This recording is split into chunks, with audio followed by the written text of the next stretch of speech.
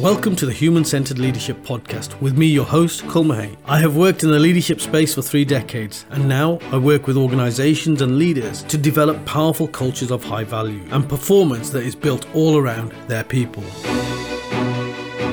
We will interview leaders from around the world and at the very top end of their game to explore what emotional intelligence in practice actually looks like and the benefits that it could bring to any team. This is a movement to transform the way that we see leadership and to create powerful cultures where people feel seen, heard, valued and appreciated, and consequently perform to the very best. Why don't you join the movement and subscribe to our podcast? And don't forget to click on notifications to stay up to date with all new content. Welcome to another episode where I get to interview and have conversations with really interesting people. When I say interesting people, actually what I'm aiming for are those leaders out there, real leaders who are tried, tested and proven in their workplace. These are leaders who I've searched for around the globe, who have inspired me and who I believe have demonstrated what emotional intelligence in practice could look like.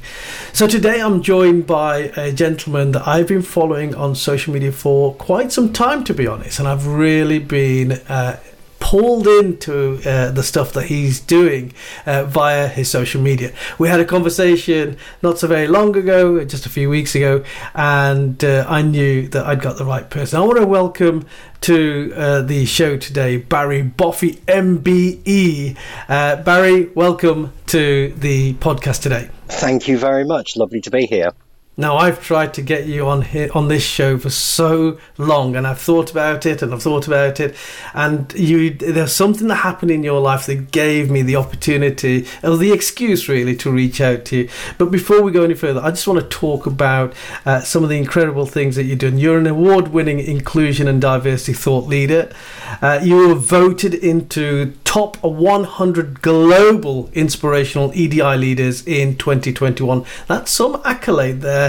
And you're a strategic advisor and director with many organizations on all things diversity and inclusion. So I'm looking forward to having a really good conversation around diversity and inclusion.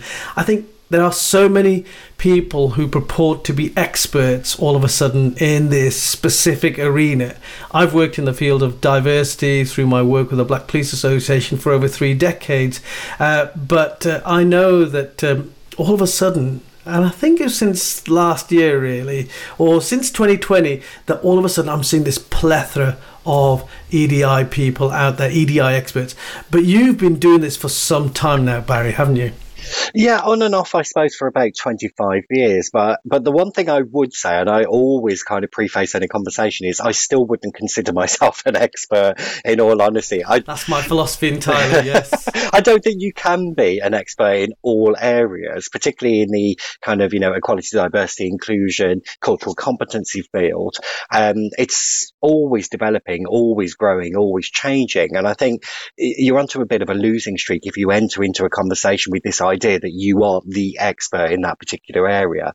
So no, I wouldn't consider myself an expert, but thank you very much for the saying so. I think 25 years in this field sort of allows us to think of you as somewhat of an expert, but I completely agree with you on this issue of expertise. With 3 decades of leadership experience, I still don't call myself an expert. Otherwise, you lose that sort of growth mindset, don't you? We continue to grow as human beings, and we have to remain open to new learning. But let's just focus in on this 25 years. One of my burning questions is, how did you get pulled into the area of equality and diversity and inclusion? How did that all happen? It's a bit of a strange one. I've had a number of conversations before with people who've reached out to me to say, well, how did you get where you got? What kind of career path, or what does the career path look like for people working in equality, diversity and inclusion? And the reality is, I think you probably recognise this, and a lot of my colleagues will say the same thing. There is no career path. There's no definable career path that you can really, describe to someone. If you do this A-level in equality, then it will take you on to a university degree and et cetera, et cetera. I think it has to be experiential, and it has to come from within, that passion to do the right thing, to actually make the UK or the world, effectively a better place for everyone. So it has to be something that is deeply within you first and foremost.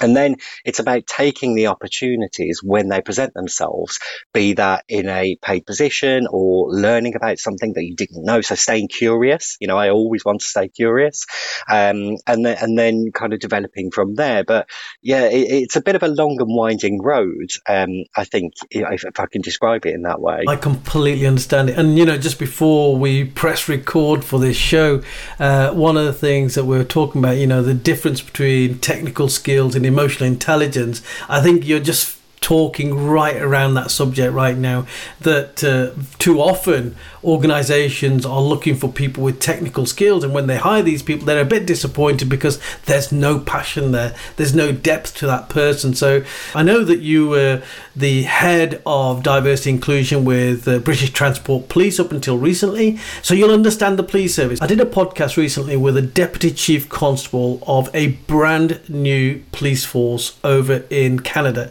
It's called the Surrey Police Service, and you might want to listen to this show. It's with Jennifer Hyland, who was their brand new deputy chief constable. Now, this police force is literally about 18 months old, and I asked her what her recruitment strategy was going to be, and she said, we're going to recruit based on values and we'll teach the technical skills later.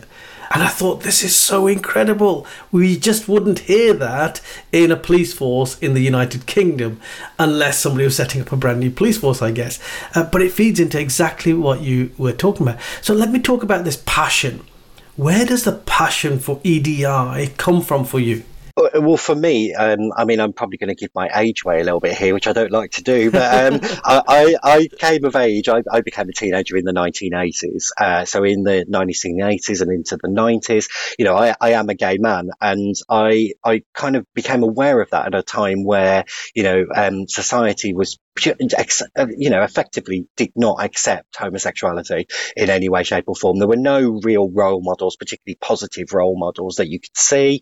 I personally, going through high school and into my teenage years, didn't know anyone who was gay, who was openly gay, I should say, at that time. So it was a very lonely kind of, isolating place. And, when you see that representation of gay men in a very negative sense, it kind of creates this environment where you can't be yourself, and you can't actually, there were lots of opportunities that I think I lost or I didn't chase up because of the fact that I was worried about how I'd be perceived in that environment. Were you literally hiding your sexuality from people? Yes, and I was one of many at that time who would have done so. Like I said, I didn't know any openly gay people, male or female. I didn't know what the gay scene was. I didn't know how to find that community. You didn't see, obviously this was pre-social media, so there was no easy access to those communities that where you could find your, logical family, the people that you would connect with. So yes, I kept it quiet. I didn't actually effectively. I haven't ever come out, and I spoke about this a couple of weeks ago about coming out, and it's like, well, I actually haven't ever done that, and I think it's a generational thing because I went through the 80s and 90s at a time where actually it was a hostile environment for the LGBTQ plus community. Things have changed somewhat, still not where we need to be now, but effectively at that time it wasn't the environment where you could come out. So that's, I think, where it started. But also I was really lucky to grow up in the West Midlands, which was really kind of, super diverse from a ethnic minority perspective. I went to school with a very mixed school, and that was normalised for me. Yes, because of course we're both from the Black Country, aren't we, as well? Absolutely, yes. Good old West Bromwich for me, and I find, I think myself very lucky to have grown up in that environment because actually difference was every day. It was normalised or usualised. I think I don't want to use the term normal because it infers that anything other than is abnormal, but it was usualised, ultimately. So I grew up in that very mixed environment. I saw difference, I saw diversity and the power of diversity, but still within myself, being a gay man, it was still quite isolating and quite terrifying. And so that's where my passion has stemmed from. I'm wondering if you had the same experience as myself. So I very often say that when I joined the police service, I moved from that very diverse West Midlands population to a predominantly white area in Derbyshire. I grew up around about the same time as yourself. I joined the police service in 1983, a year before the miners' strike, and I very often describe myself as a brown speck in a sea of white. And what I realised in my journey as I traversed through the police service was that I experienced all of the societal definitions of normal, and therefore me being abnormal, and how that impacted upon me. But as I grew in strength, I also learned what it feels like to be minoritized, and I recognised that I was just one member of one community that was being minoritized, and I think it increased my levels of empathy with other people who are underrepresented or minoritized. Is that something that you felt as well? Yeah, oh, absolutely, yes. Yeah, absolutely. I think, there's an element of, in some environments, you can find yourself conforming, and particularly in the policing context, I think we both probably experienced that to some extent in the past, where actually you do find that you are not actively, but kind of almost surreptitiously hiding elements of yourself. So for you, that might be your kind of cultural identity or background. And for me, it would be my sexual orientation. So I was changing my behaviour in order to conform. And I think a lot of people will have done that at a certain time, and some people are still doing that now. I was so surprised in the last couple of years of my tenure at British Transport Police to hear from police officers who were joining British Transport Police, quite young people, 18, 19, 20, who were asking me, can I come out? Is this a safe environment for me to come out as a gay man or as a bisexual man or as a gay woman?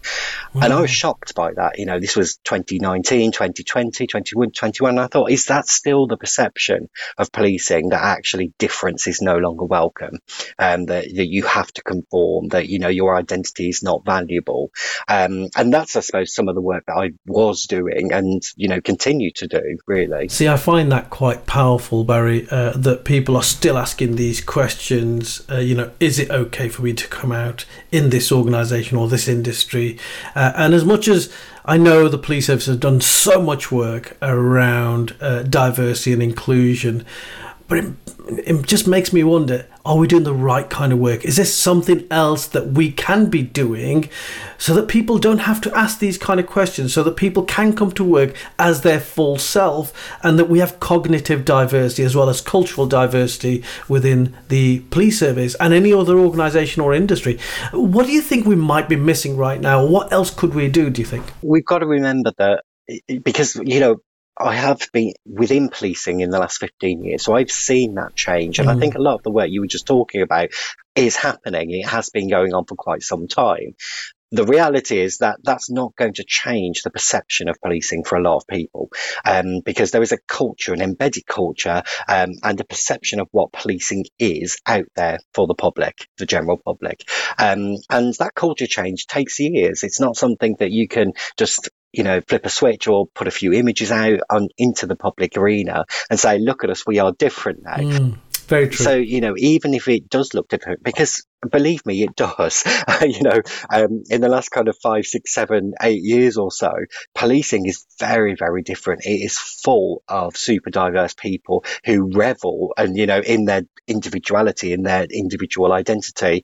And that is used, within policing as being something valuable to policing. I've left policing now 8 years. It'll be coming up for 8 years this year that I left policing, and in that short space of time, Barry, I have seen, just through social media, I've seen police officers, both front end and strategic, talking it with a much more human voice. Now, 8 years ago, I was on social media, I was on LinkedIn, but I was one of the very, very few on social media and LinkedIn.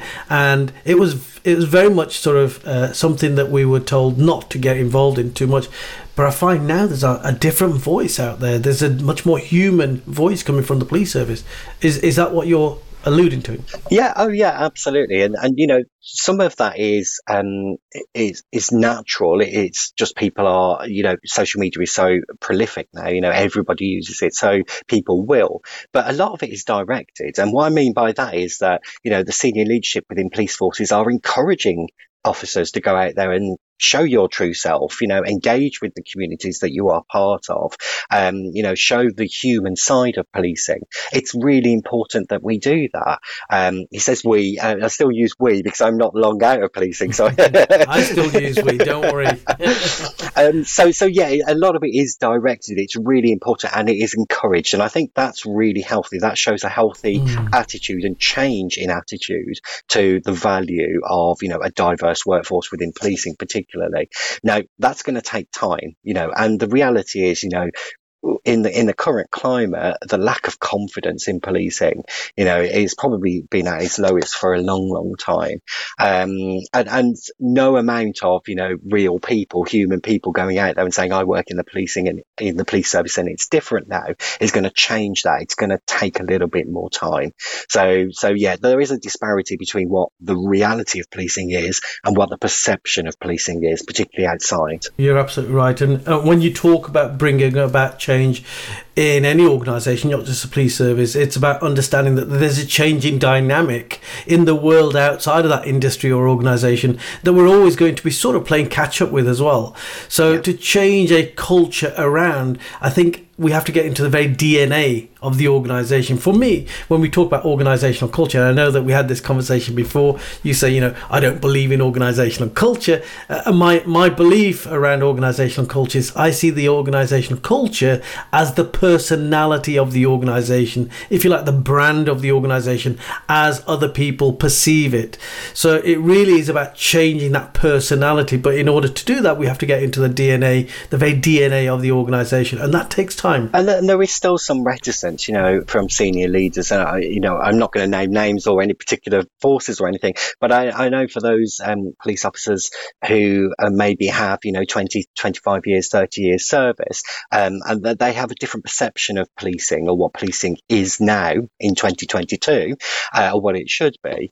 So there is still some resistance and a little bit of reticence about the value of, you know, being human, showing vulnerability. You know, that's one of the biggest challenges that I had at British Transport Police, is actually allowing officers or encouraging officers to be individual, to show their individual identities, because there was always that perception that actually that's a vulnerability. And you can't afford to be vulnerable as a police officer. I think you're so right. I think one of the challenges, however, with any uniformed organisation stretching it beyond the police service, is that very often you become aligned to this, what you perceive to be the personality of the organisation, what sits behind that uniform, what is a service that you do. And in order for you to deliver that service, you have to have a harder shell, and therefore you have to hide away some of your own vulnerabilities and become almost like the Iron Man or the Iron Woman, hiding behind this casing of a shell. And that, of course, that takes away from your authenticity. So I think as you get into an organisation, and you know, the people that you describe, the 25, 26, 27 year service people, we often used to call them dinosaurs. I remember when I was a young man in policing, and people used to say, oh, he's just a dinosaur, or she's just a dinosaur. And then I remember pinching myself when I got to around 26, 27 years service, and I asked myself, am I a dinosaur? Am I still reticent? Am I lacking? Am I sort of smothering creativity? And I worked really hard on that as a senior officer, not to become that individual. But I think it's so easy to become that because the dynamics, the culture of the organisations is almost ingrained within you by then, isn't it? Absolutely right. Yeah, and there is an element. You know, you spoke about uniform. I like to use uniform as a bit of a, you know, metaphor for it is a uniform. It's a shell. It is purposefully. That's why police officers in the armed services have a uniform, because there is an expectation of a position of power, but also that uniformity of decision making. In policing, you can't afford really to have 5, 6, 7, 10 officers with all a different perception or take on legislation, on the law. That's not going to work for policing, and all of those things tied. So there is a need for that uniformity of some kind. Yeah. But it's interesting. I think back to even when I joined policing 15 years ago, so back in 2007, which is not that long ago, we understood the kind of the barrier that a uniform was, even at that time. And I think probably even earlier than that, because, and I say we understood that because when we did community engagement, I remember a lot of conversations about, well, remember when you go out to the community, don't wear your uniform. If you're going to have like a town hall meeting, take the uniform off, go in plain clothes. And it's like, well, clearly we understood that at that point 15 years ago. So why do we still struggle with that idea that the uniform is actually a barrier to engendering trust and confidence with the community? It's interesting because I never really thought of it in that sense, because I remember we were told to take our hats off if we're going to deliver a difficult message, a death message, always come down to their height, take your hat off, so look more human as opposed to more of a police officer, be more empathic. So we were talking about empathy back then, and I think the other challenge with uniformed organisations, I mean, you can see over my shoulder here, I'm very proud of this plaque with all of my 32 years of boy to man sort of history, but you can see within that how difficult it is. The higher up you go into any leadership in any organisation, you will acquire maybe some insignia, as I've got there, or some title or some status or a bigger office or higher level floor, whatever it might be in many organisations. The challenge with that is that it creates another barrier for you. It actually becomes a bigger challenge for you to remain authentic and to be the human being that you are, to bring your full self as a leader, doesn't it? It really does, and I'm sure if you were to ask any senior officer now, if you were to ring them up now and just kind of say, how empathic are you? Are you that kind of closed off? They will say no. Of course, they will say no. Yes. But interestingly enough, the statistics always proved otherwise. And I'll give you an example of this. Working as head of inclusion and diversity, I saw that even in British Transport Police, and I'm sure it's true of other police forces, the higher up the rank you got, the less information about you was available. And what I mean by that is that, interestingly enough, we could see police officers at PC sergeant rank going into inspector who would declare on their self-declaration that they had a disability, for example.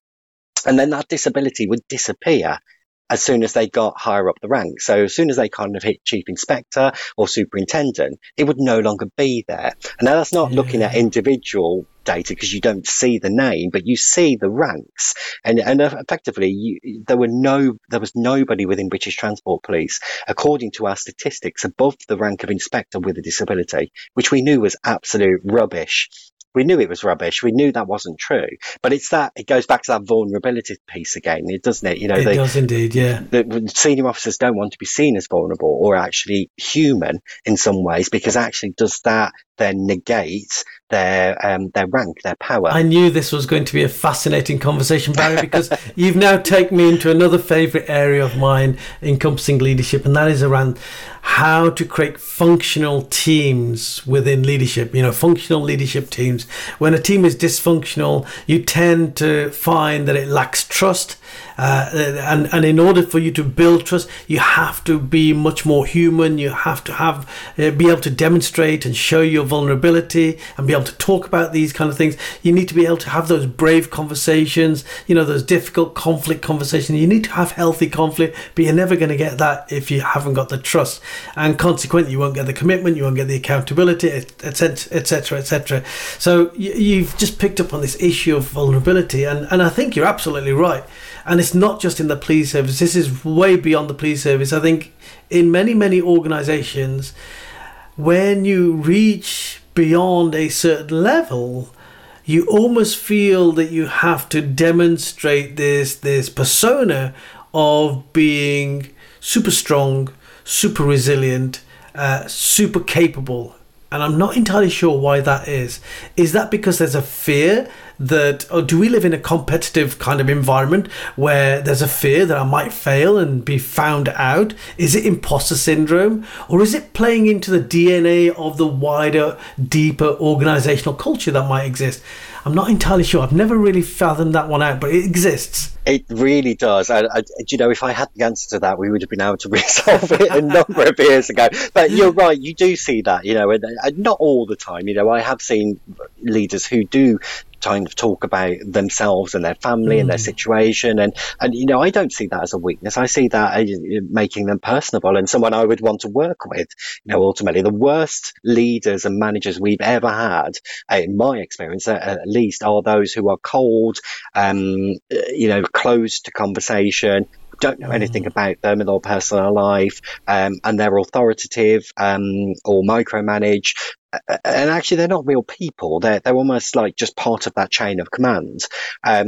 Whereas the best leaders I've ever had are people who I know quite well. I've got to know. I know them. I know their family. I've met their family. They talk about their family situation, what they do at the weekend.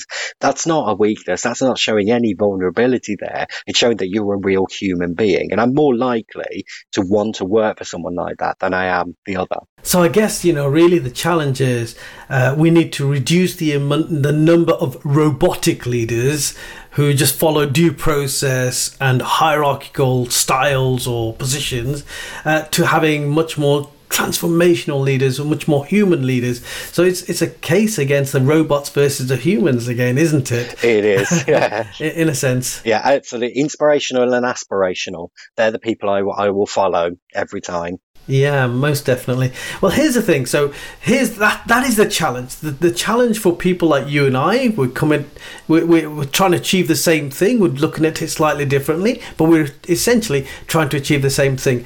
I very often walk into an organization and I'll talk about the work that I do around, organizational culture, emotional intelligence, and they will say, do you know what, Cole? I understand it. I can see that it would be good, but I can't quantify the tangible benefits and how it affects my performance, my bottom line. I can't give it the priority that you're asking me to give it. So you must have come up across these situations yourself when it comes to EDI. Yeah, it's where's the evidence? Why is this important? Why is it valuable? That there's lots of research out there that actually proves that, a diverse workforce is a more productive workforce. A workforce that can be their genuine selves is a more productive workforce, particularly in business. Yeah. Actually that's quite measurable. There's lots of research out there that says that's true. But actually, when you're in an organization like in a public sector organization like policing, well, we're not aiming for profit. We're not profit making. So almost those kind of research pieces are irrelevant. And I think so it means we have to start again with why is this important? And I think we've spoken about it already, about that kind of trust and confidence. Our job is, to work in policing with the community that we serve. We serve that community. And if we don't understand that community, we don't understand the difference, we're not part of that community, we're separate to it. So i.e. we conform to an identity, we strip away our individuality, and our true identities, then actually we're never going to have that trust and confidence. We're never going to be able to work. So there's part of your evidence for why this is important. But actually, from an internal perspective, creating a workspace where you can be your genuine self, you're going to be more productive. And again, there's lots of evidence out there saying that if you don't have to hide yourself, particularly from a sexual orientation perspective, that's been measured for years and years and years. If it's an environment where you can't come out and you can't be your genuine self, you can't talk about your same-sex partner or what you did at the weekend, or it means that people are constantly guarded, and there's a lot of energy taken up in that, hiding elements of yourself. And it means you're not going to be performing to your best. You're not going to be happy. You're not going to be enjoying the job. You're not going to be contributing in any way. So you're going to have a higher, attrition rate. People are going to leave sooner. They're not going to stay, because actually, why would you stay in an environment for the next 30 years where you're not welcome? And that makes such perfect sense. And I think you're right. I think this is something around the public sector where certain elements of the public sector struggle to put things like EDI or culture right up there at the very top, and how you've described it, I think, is absolutely right. Now, from an evidence-based point of view, I just want to support what you said. I recently did a cultural diagnostic of a healthcare organisation, 1,400 staff. Now, the healthcare has been thrashed over the last 2 years. They've gone through the mill. They really have. So in healthcare right now, they've got highest rates of turnover in recent years. There's a limited talent pool that they can all hire from. Everyone's competing to hire from the same pond, and that pond is ever diminishing. Stress levels are high, sickness levels are high, workload is increasing because sickness levels are increasing, so consequently more pressure has been put on the reduced staff that they've got. Yeah. That has led to more coercive kind of leadership styles, more autocratic leadership styles, where it's very command and control. All of that, from the conversation that I've had across 30 odd focus groups, 20 odd one-to-one interviews, is that I don't feel psychologically safe. I don't feel valued. I don't feel appreciated. I don't feel happy in my work environment. And consequently, I only do what I can do. And when you hear language like that, you think, what a sad shame, because you've got an incredible individual here. And if everyone is feeling like that, you might have had an incredible organisation, but you're going to struggle now to just manage the very minimum if you're not careful. So this is why it's so important to put people at the very heart of everything that you do. Oh, absolutely. And this is where inclusion and belonging really play their part. We speak a lot around kind of the diversity of a workforce. Well, actually, achieving a statistical diverse number, that kind of aspirational target setting when it comes to, the diversity of your workforce, it doesn't help. It's not helpful, because if you haven't done the work to make sure the workplace is inclusive, that people feel that they belong and that they're valued for their difference, then actually that diversity is going to change. It's a leaky bucket. You're filling it up and it falls out the holes. So refreshing to hear. I often use, I'm going to finish on this analogy. You're speaking my language. I often say, stop going out trying to buy the most expensive fish if when you bring them back you're going to put them into a dirty fish pond and they're not going to thrive. Then they may not even survive. Barry, I can't believe our time is up already. I could talk to you for hours, but thank you so much. Hopefully we'll meet up physically at some point. I want to wish you well in everything that you do, and thank you for everything that you have done so far. All the very best. Thank you very much. Thanks for listening. I hope you enjoyed this podcast. Please do subscribe and click on notifications for new content, and of course connect with me on LinkedIn. Take care, have a great day.